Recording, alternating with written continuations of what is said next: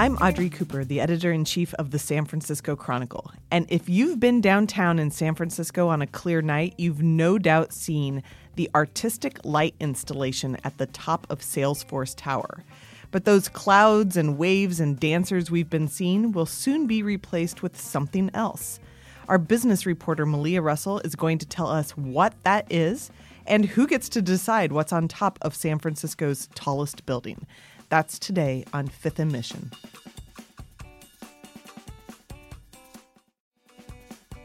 Malia Russell, welcome back to the podcast. Thank you for having me. Every time I drive over the Bay Bridge, I think to myself, this Salesforce Tower, this has to be a driving problem, right? Because I'm mesmerized by whatever I see at the top of it. What is the top of the Salesforce Tower? Let's just start there. That's a great question. And I have the same mystery every time I walk my dog. I live in Potrero Hill, which has maybe the best view of Salesforce Tower in the city. Most nights, there's a series of pre-recorded images that play on loop at Salesforce Tower. They are, let me get the order right, clouds, ocean waves, dancers, birds, and rippling water in the bay. They play in that order.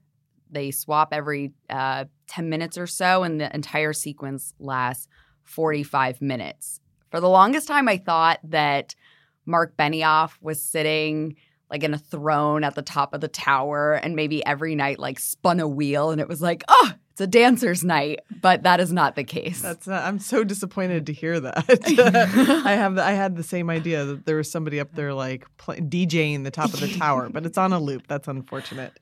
But those images, they've been playing for, a year now? About a year. The tower debuted May 2018. And they're going to change soon. Dun, dun, dun. Oh, what is it going to be on the top of the Salesforce Tower? So. The Warriors game.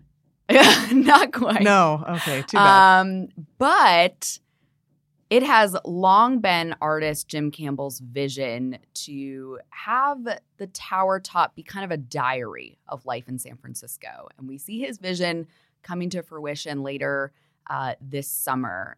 Jim Campbell, artist behind the tower top, has planted cameras around San Francisco that are recording video of life as it's happening around them.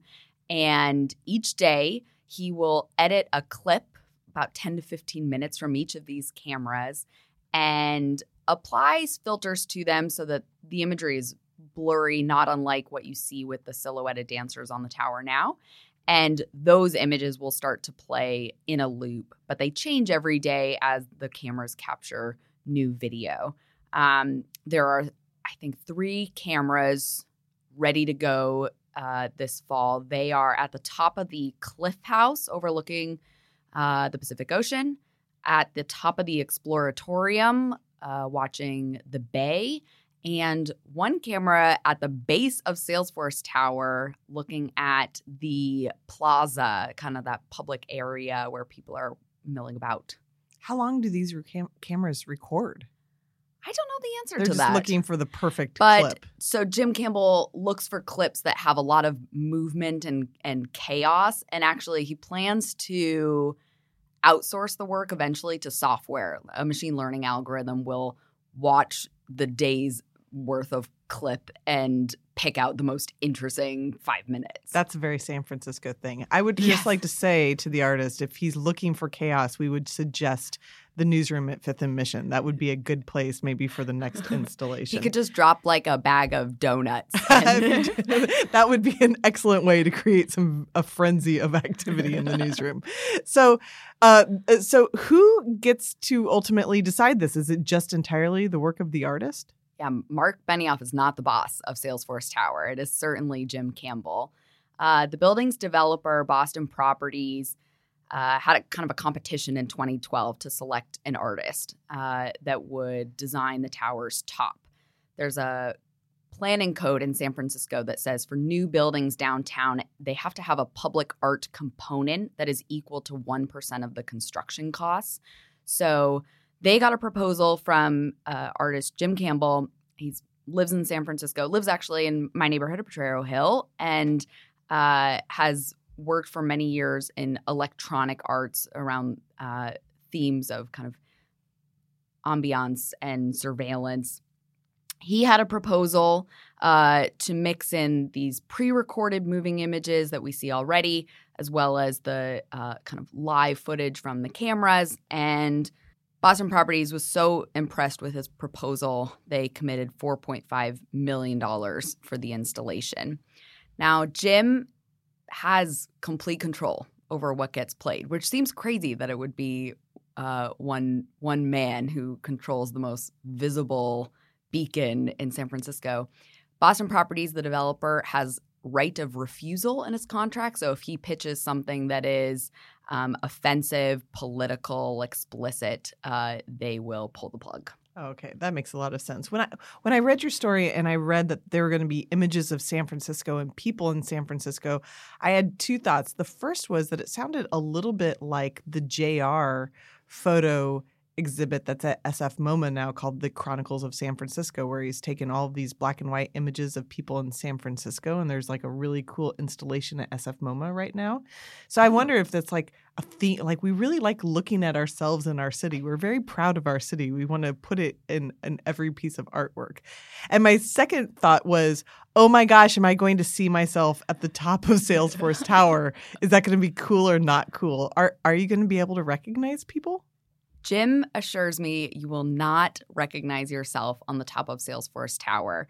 The footage is captured at such a low resolution that you see color and, as he puts it, the beginnings of shape, but you will not make out, oh, that is Malia, 5'4", walking her dog. Girl walking her dog right. on the top of the tower.